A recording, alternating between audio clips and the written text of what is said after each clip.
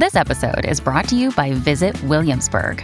In Williamsburg, Virginia, there's never too much of a good thing. Whether you're a foodie, a golfer, a history buff, a shopaholic, an outdoor enthusiast, or a thrill seeker, you'll find what you came for here and more. So ask yourself, what is it you want? Discover Williamsburg and plan your trip at visitwilliamsburg.com. Hello, everybody. This is Marshall Poe. I'm the editor of the New Books Network. NBN listeners like to read books and buy them. So we thought we'd tell you that right now, our friends at Princeton University Press are having a remarkable site-wide sale. You can get 50% off books, including ebooks and audiobooks, with the code 50, F-I-F-T-Y, at checkout until May 31. You can save some real money on Princeton University Press books. I encourage you to go there and check it out. Welcome to the New Books Network. Hello, and welcome to New Books in Caribbean Studies. I'm Alejandra Bronfman, and yes, I've been away for a while, but now I'm back, and I have a great lineup of future guests, including Marixa Lasso and Melissa Johnson, among others, so stay tuned for those. My guest today is Elena Schneider, and we'll be talking about her book, The Occupation of Havana, War, Trade, and Slavery in the Atlantic World, published last year by UNC Press and the Omohundro Institute. If you thought you knew about the British occupation of Havana in 1762, you can throw it all away. She tells a new and really fascinating story about that occupation and more broadly about the 18th century Atlantic world and the centrality of enslaved people in fighting imperial wars and really just about anything else that happened there. Hi, Elena. I am so happy to be talking to you today. Hi, thanks for having me, Alejandra. So I'm just going to jump right in. I really enjoyed this book, and I was really struck by how many historiographic commonplaces you managed to overthrow. I want to get to many of them, but I want to start actually by asking you if there was a moment in the archives, or maybe not in the archives, when you realized that you would be able to retell this story in a whole new way. Yeah, I think there were two moments. One maybe more powerful for me than the other.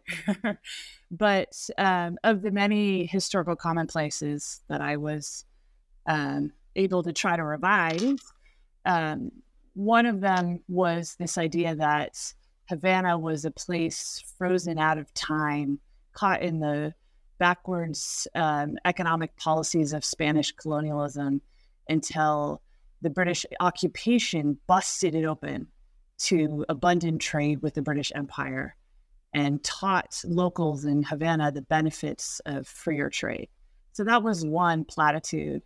That was probably the first platitude that I took to the archive. When I began the project, I thought, okay, this seems manageable as a dissertation because it's the occupation itself was 11 months in time.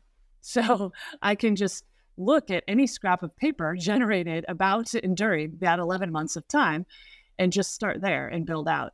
So my first foray into the archive was in Havana, and I was looking in the National Archive in Havana at the notarial protocols from the period of British occupation of Havana. And I had a wonderful mentor in Havana. That's the historian Enrique Lopez Mesa, who's recently passed away very sadly. But he said, look at the notarial protocols, and here's some places to start. And I started looking at them, and I saw that, wait a minute, these local merchants who were trading with the hundreds of British merchants who rushed into Havana under occupation, they knew each other. The British merchants who arrived to trade in occupied Havana were not just selling goods and people, they were trying to recoup debts owed on prior transactions. And local merchants had sophisticated operations trading with Anglo-America, often through loopholes associated with the British slave trade, often through contraband trading. So that was the first kind of platitude that in the hot and humid National Archive of Havana started to fall away as I looked at those notarial protocols. And there are 24 fat volumes of transactions and wills and testaments and sales of enslaved people that are all recorded in Havana in the notarial protocols, and they really hadn't been consulted by historians of the siege and occupation. And I did have, the wonderful help of Enrique Lopez Mesa, who told me to turn to them and start there. And it would be too much to go through them exhaustively, but I found the notaries that did most of the transactions having to do with sale of enslaved persons, and also with, I followed the names of British merchants and saw the kind of trading they were doing with local merchants. So that was the first platitude that started to fall away. And as soon as I looked at those sources, there was something kind of fishy about that storyline anyway. What? That profit motive has to be explained to people under Spanish colonialism by people under British colonialism. So that started to dissolve. And I did see a kind of, looking at the city council minutes in Havana, I also saw a kind of sociability between elites in Havana and occupying British officers, and also merchants who came and set up shop in Havana during that 11-month period of British occupation.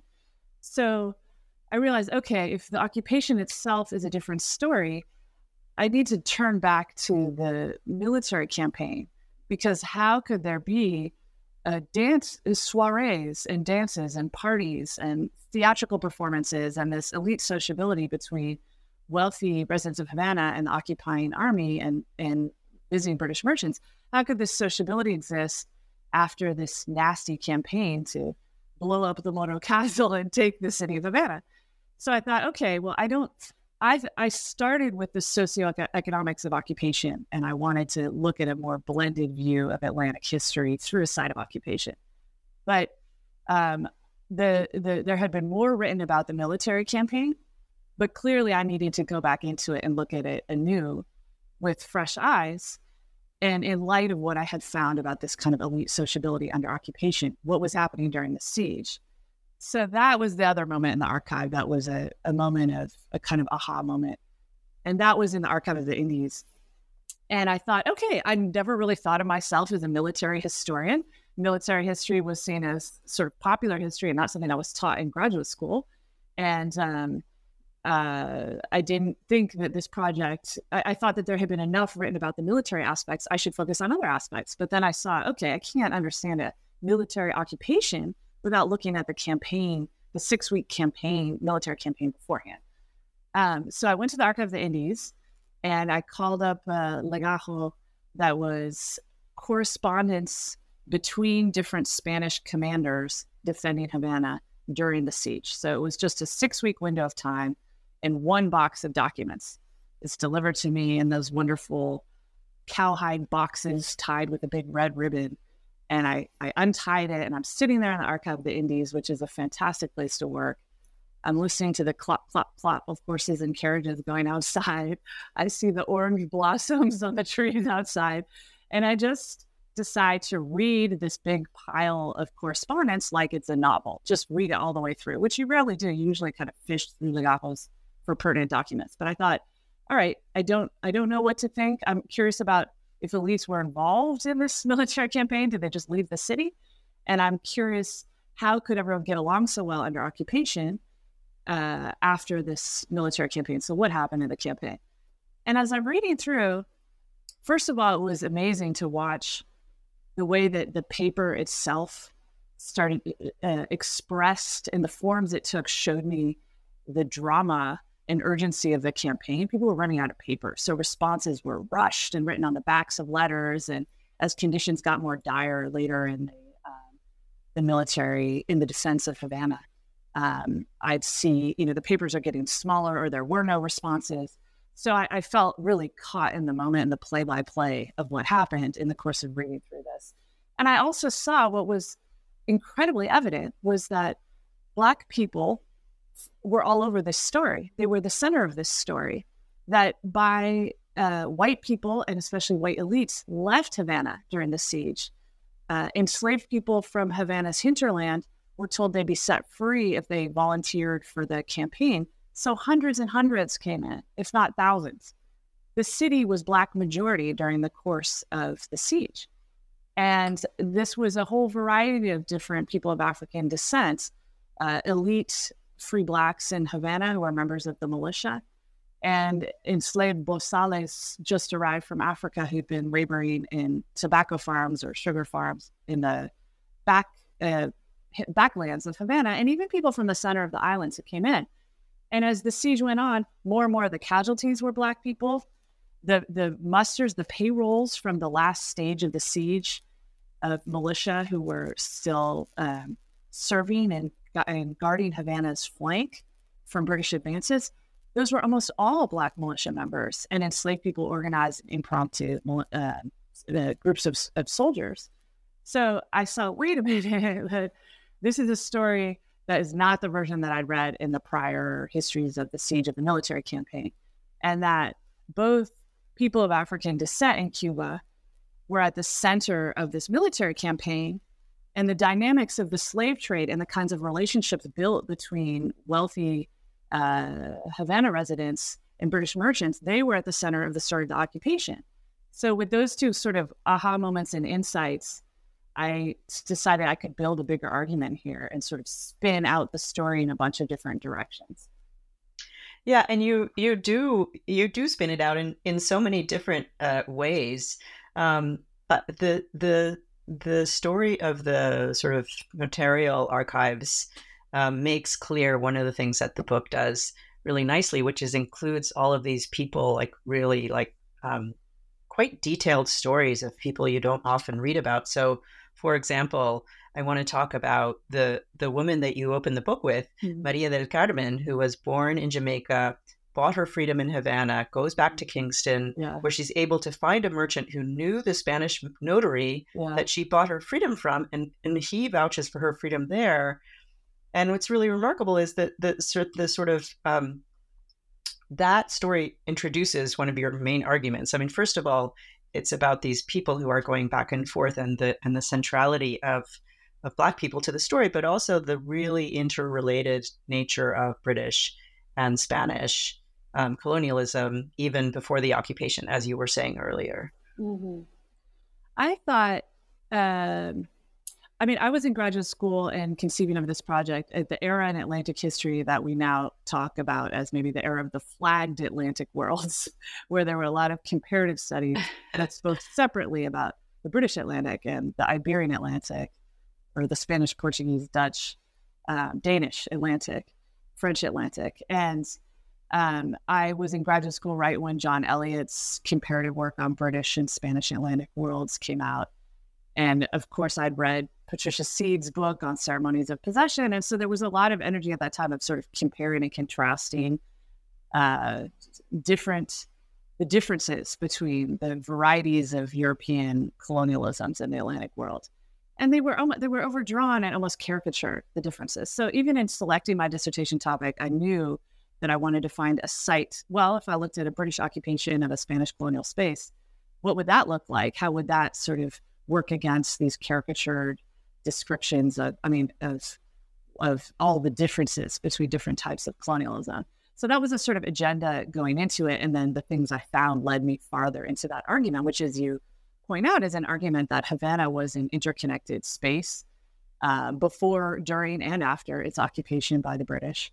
And that these British and Spanish expansion in the Atlantic world were not just entangled, but mutually constituted. They were enmeshed. They couldn't have existed apart from each other. So that was an argument that I sort of was able to spin out by building out from what I saw in the occupation. But the woman I began with, Maria del Carmen, that you just referenced, she was someone who I saw just a couple paragraphs about her in the manumission rolls in the National Archive in Spanish Town in Jamaica. And I went to check the manumission rolls, and I spent a couple of weeks researching at the National Archives in Spanish Town.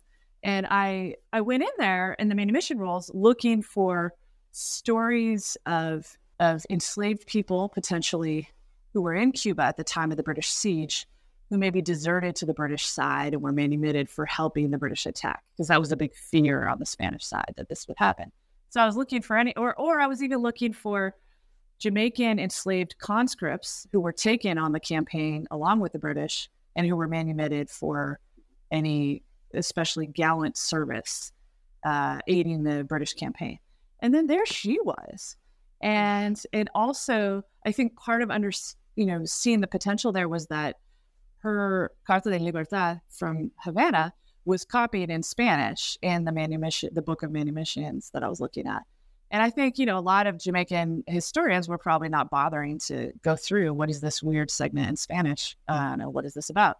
And I didn't really know what to make of her initially, but I was sort of haunted by her. And to think of someone whose life and experience moved back and forth between these islands, and then a certain kind of leverage that she was able to gain by these competing imperialisms, that she was able to move back to Jamaica, but preserve a manumission that she had achieved only because of Spanish law.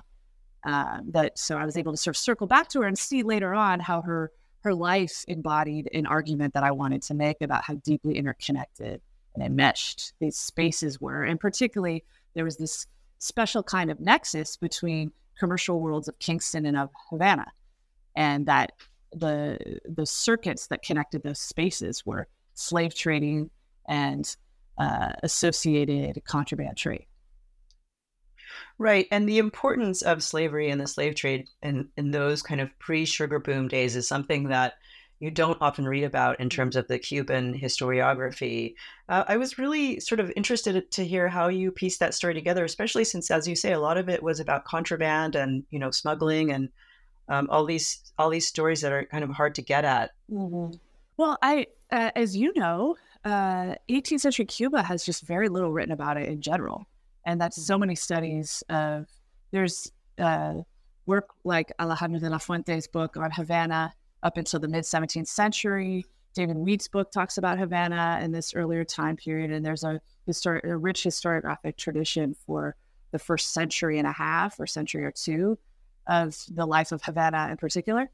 And then the interest picks up again among Cuban historians when sugar takes off and when this transatlantic slave trading takes off. And that's usually around the 1790s. So this period from about 1650 to the 1790s has very little written about it in Cuban history. And at first I thought, fantastic opportunity, sign me up, I'm in. And then I realized, basic understandings of how Havana functioned, its relationship with the rest of the island, not a lot have been worked out by other historians. And I realized actually, an uncrowded historiographic area is an opportunity, but it's also hard because you can't rely on other people that have figured basic things out for you already. So I thought to use the event as a vehicle to explore the world of 18th century Havana and of Cuba to some extent, all of Cuba to some extent, to explore it more broadly and to explore the relationship of 18th century Cuba before sugar boom to the Atlantic world. So I wanted to write a book that would be a starting point for anyone interested in 18th century Cuba more broadly, and not just this particular event of British invasion and occupation. And I think, Spanish colonial archives are so rich, and tracing contraband is perhaps easier than you thought, even in the Spanish archives. So there was reading against the grain, there was looking at cases of people intercepted smuggling, looking at letters of despairing Spanish colonial officials on the South Coast about the frequency of trade and the kinds of describing the contraband trade and the smuggling that's happening. So that clued me in. The prevalence of individuals of African descent identified in Spanish records as negros ingleses. So these were most likely Creoles who had spent some time in a British colony before they were sold or smuggled to Cuba. These were all bits of evidence that I could work with in Spanish colonial archives. And then I did the thing that, that people like Wim Klooster and Jesse Cromwell in his recent book did. He was looking at smuggling in Venezuela. But I just read the archives inside out.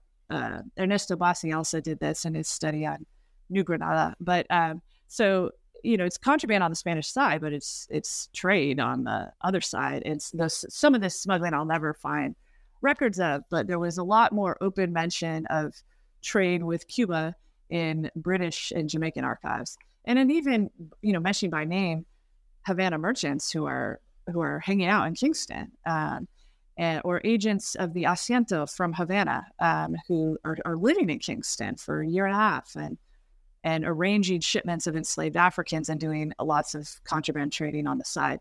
So there were sort of different veins I could follow to create a portrait that would never be definitive, but at least very suggestive and compelling of how central contraband and smuggling was to this world. And then also all the ways in which the asiento made it legal, this trans-imperial trade and enslaved people. And then also there were other Spanish policies that just, they recognized they couldn't stay ahead of smuggling. So they would have things like an occasional royal pardon, allowing those who had smuggled in enslaved Africans to retroactively pay taxes and then count those enslaved Africans who'd been smuggled in. So I could use certain avenues of official, unofficial contraband trade and things like the pardons to kind of parse out the scope of this trade.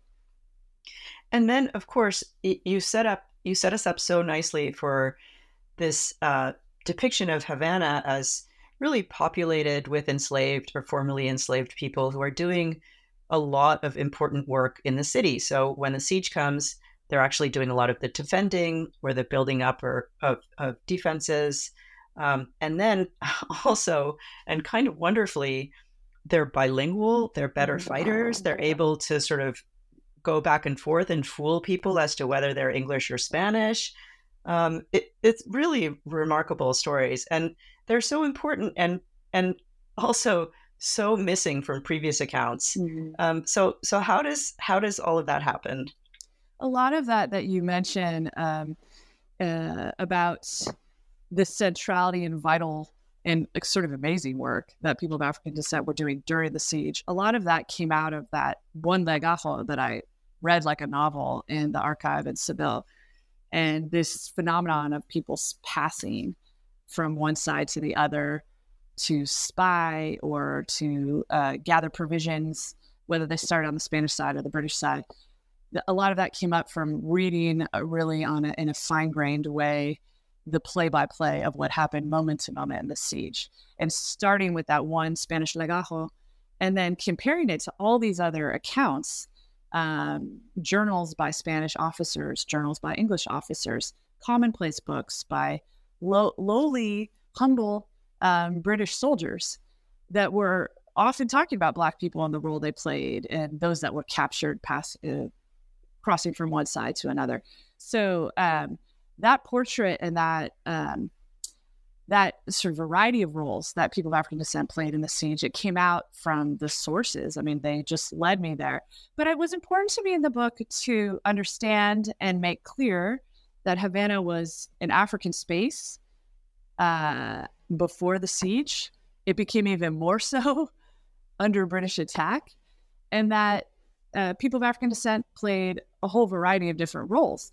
And they weren't just heroes, just victims, just martyrs. They were also double dealers and hustlers. They were just as human as white people, doing a variety of different things during the siege. So I feel that some of the work on Black soldiers in the Atlantic world has an urgent project that I endorse of sort of valorizing this service and writing about the heroic things that Black soldiers did throughout all sorts of conflicts in the Atlantic world, fighting for one empire or another.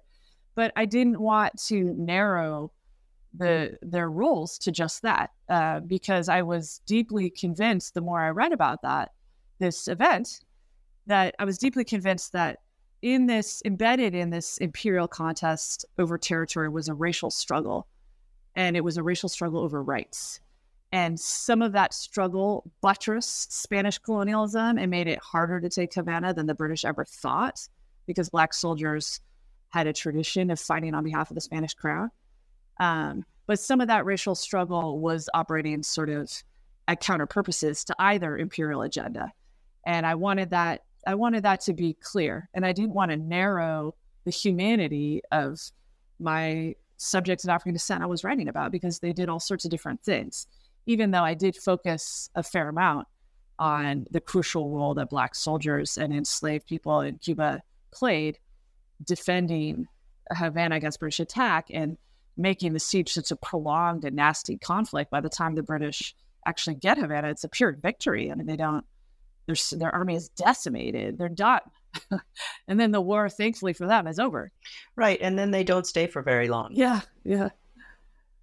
I mean, I think that's one of the reasons why the occupation had never really been investigated as a site of history, because it was seen as short and perfunctory and a kind of after the fact moment that didn't really matter. And that this was an element that this event fit into a narrative of the rise of British naval power, but that what actually went down in Havana and Cuba after the siege were not as important necessarily to that master narrative of the rise of British naval power and the fall of Spanish imperial power in the face of British contestation. Yeah, I mean, I guess it's always seen as a kind of pivotal turning point, but never really investigated as such, right? Like as a story about human beings and all of these other kinds of things that you talk about. Yeah, no, I agree. And I think it's also the mode of writing that military history often takes, where 18th century military history would take a battle in the Caribbean as just another site and tell the story almost deracinated from the place where it's happening. And, even just knowing this is an imperial clash between Britain and Spain that happened in the Caribbean in the 1760s, even just knowing that the majority of the people living in the Caribbean at the time were of African descent, how could they not be part of this story? And you just have to look for them, and not even that deeply down into the archives. They're there. They're all over the sources from the 18th century. And then that became another part of the book that comes out more in the epilogue, that I try to nod towards how has this story of Black military power been lost? Because at the time, residents of Havana were writing poetry about the role of Black soldiers defending their precious homeland. And it was something, the king himself met with Black soldiers in Havana, 2 Black soldiers who were sent to meet him at the court in Madrid, and who did a display of arms before him and kissed King Charles III's hand and received a medal from him for the role they had played as his loyal vassals. In the moment in the 18th century, there was a real embrace and celebration of the role that Black soldiers had played.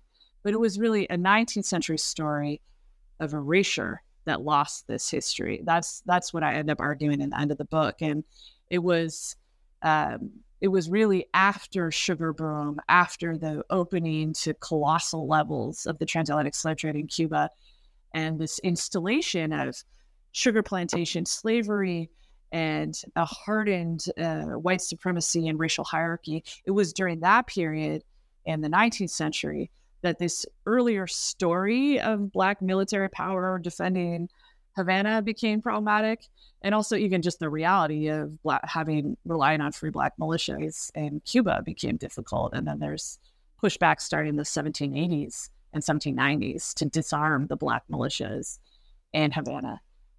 Right. So, yeah, I wanted to sort of take that second part of the book apart a little bit, because I found that fascinating as well. And again, you have one of these individuals who pop up over and over again in your book to tell these bigger stories. And the one that I was interested in was Santiago de Sotolongo, who travels somehow to Spain and asks for his freedom, right? And he asks the king for his freedom because it had been promised to him. And then the story of that, the denial and the unredeemed promise more broadly really becomes the story of the second part of the book. And the book really takes a distressing turn in some ways. Yeah, I use the language of betrayal. And I think about, in the second half of the book, I think about the proud memory among Black veterans of the siege and how much that memory began to sting when they were not set free. So many of those enslaved people who volunteered were not actually set free. And those Black militia members who continued to serve the Spanish crown are facing a hardening racial hierarchy in Havana and sugar boom. So I tried to think a lot about what it would have felt like living with that memory in a rapidly changing city, and at least western part of the island.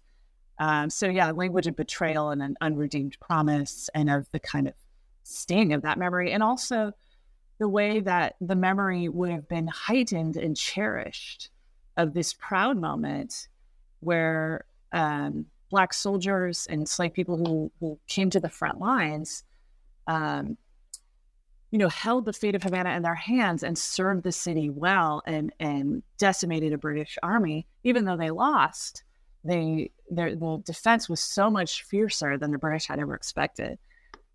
So what it would have felt like to remember that history in a place that suddenly found you to be a threat and a problem, and started in a place where your traditional rights and privileges were starting to be curtailed because of a new political economy that was developing around sugar plantation slavery.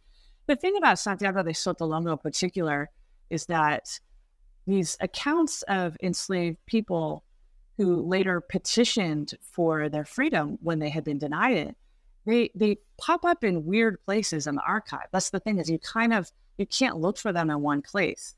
And often anything to do with people of African descent is just placed in a weird spot in a box of documents that maybe isn't even about that, or even from that same date, or things to do with slave trading or people of African descent will be pulled out and thrown in.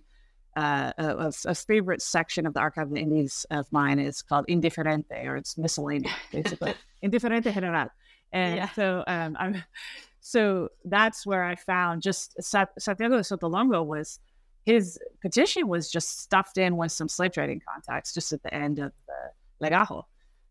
So, just like he was a man sort of out of place, showing up in Cadiz, showing up in Madrid, petitioning for his freedom. So was the archival trail about his life. But I was really struck by how many enslaved Africans petitioned the crown. And I think, you see and even after they'd been denied manumission, they circle back around sometimes and ask for it again. And they asked for it as soon as the new Spanish Captain General came to reclaim Havana. They started showing up and asking him to be manumitted. And I think, that finding is really buttressed by the rich vein of work that has been pursued on popular royalism among populations of African descent, and also indigenous populations in the Americas, work by people like Marcela Echeverri, showing us that, and also even, work on the early stages, say, of the Tupac Amaru rebellion, that it was, you have to understand some of these insurgencies or even oppositional politics of these subaltern populations in the Americas. They start off as a play to the crown and against local authorities, and then they evolve. But it helps you to understand a little bit of the sort of power of this sense of connection to a distant Spanish king who will supposedly set everything right, even though local authorities are screwing you over. And you see that in Santiago de Sotolongo, that he managed to get his way all the way to Spain and figure that, well, I'll just show up to my king because he'll have to redeem my freedom for me. Well, and in some ways, that's not such a wild goose chase, because you do show that the king responded positively sometimes to these kinds of things, right? So they weren't kind of operating under a delusion. Yeah, and I try to make that point when I'm talking about in the third part of the book, when I go through these cases of enslaved people who volunteered to fight, and the new Captain General, the Conde de Ricla, is sort of assessing hundreds of them who are petitioning for manumission. And he's deciding which ones will be manumitted and which ones won't. And it's a much smaller number of those who will be manumitted versus those who will be denied. But you do see that that the king from afar says, manumit them all. Those that served me. Oh, I didn't know they were told they'd be manumitted if they volunteered, but go ahead and manumit them. This is the soft and gentle version of Spanish colonialism, rewarding our loyal vassals.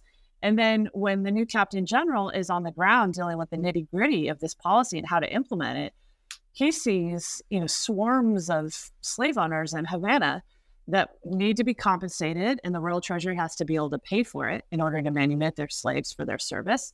And in fact, they just want another enslaved worker to replace the one that's being manumitted. And in fact, they were part of the reason they were so sociable with their British occupiers is because of the possibility of getting more access to enslaved Africans through them. So the local captain general begins to see, oh, wow, we need to provide more enslaved Africans here. This is how we keep our elite loyal. And there's a limit to how many people we can just set free.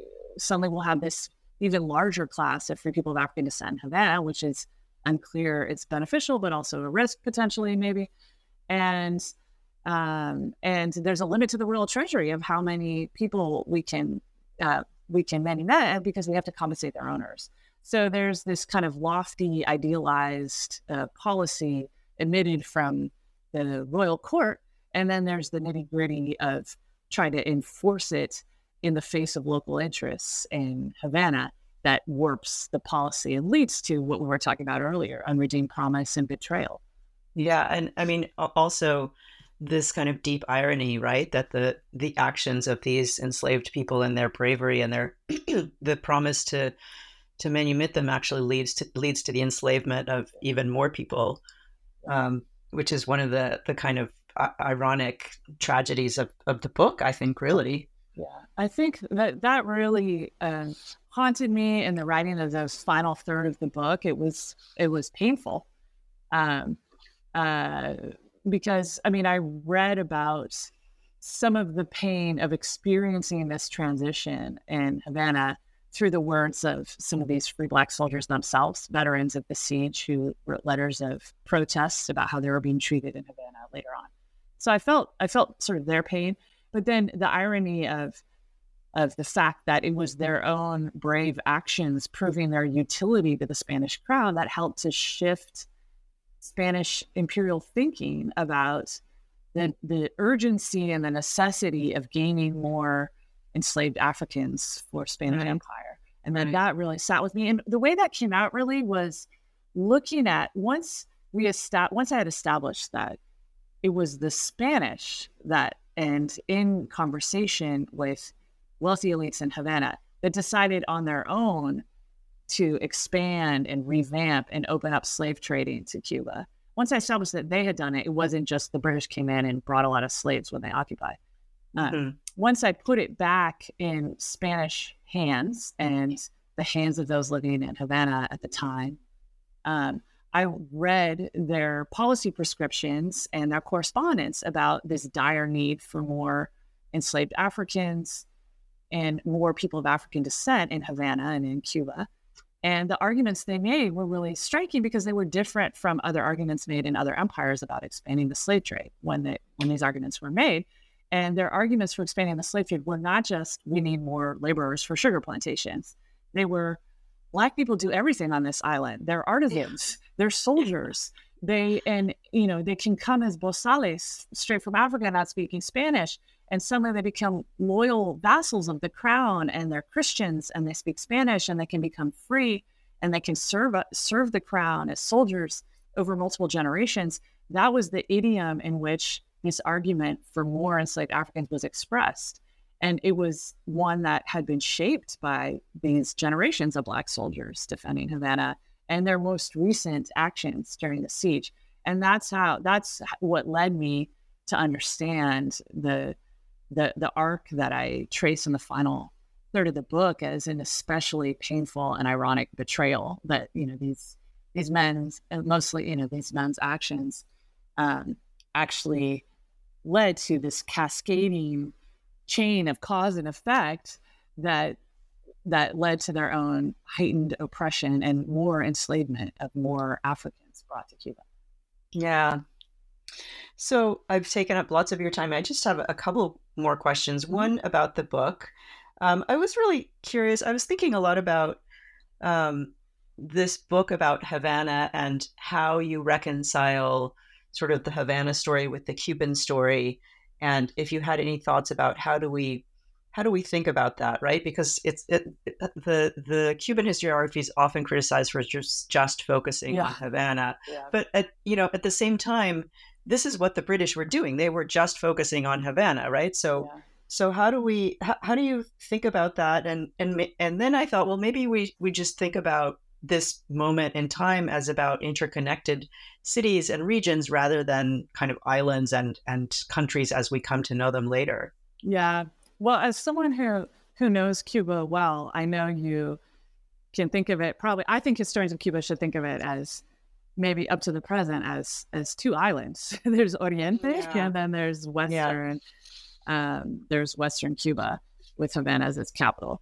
So, and Western Cuba is a more Atlantic space. Havana is a more Atlantic space, and Santiago and Oriente is a more Caribbean space. And the ties, if you look at Western Cuba, the ties and the interaction with Anglo-American colonies are more powerful, and that has to do with navigation routes and the Gulf Stream and Jamaica being taken over by the British, logwood cutting and British Honduras, the Mosquito Coast. Those pathways of British colonialism mean that Western Cuba is more exposed to British smuggling and traffic, the Bahamas, of course, and Eastern Cuba is more enmeshed in a Caribbean space with Saint Domingue and even with trade with Curacao. And you have different currents and trade routes in Eastern Cuba. So I think historians of Cuba, many of us are on the same page of thinking of the island as really two islands. And in fact, getting from Havana to Santiago de Cuba, that is a marathon voyage and takes a really long time. Yeah. So, but I think that this critique that historians of Cuba too often are making generalizations about the whole island based on Havana is a very valid one. And an answer to that is, in addition to books like mine, we need more work on Oriente and more work on Santiago de Cuba. I'm thinking of Adriana Kira's upcoming book on early 19th century racial taxonomies in the world of Santiago de Cuba and Oriente. I'm really looking forward to that as a kind of counterpoint before the beginning of the 10 Years' War and Cuba's independence struggle. And then his Cuban historians like Olga Portuondo Zuniga writing about Oriente and Santiago de Cuba.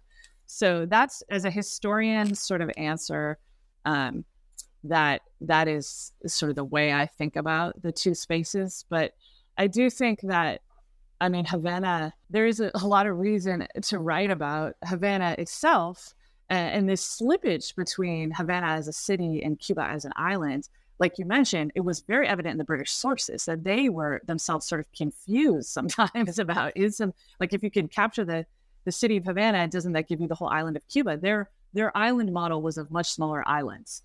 And so some of the audacity of this campaign to take Havana on the British side was shaped by, more than a century of thinking that Havana was the island of Cuba and that Havana came with this whole hinterland.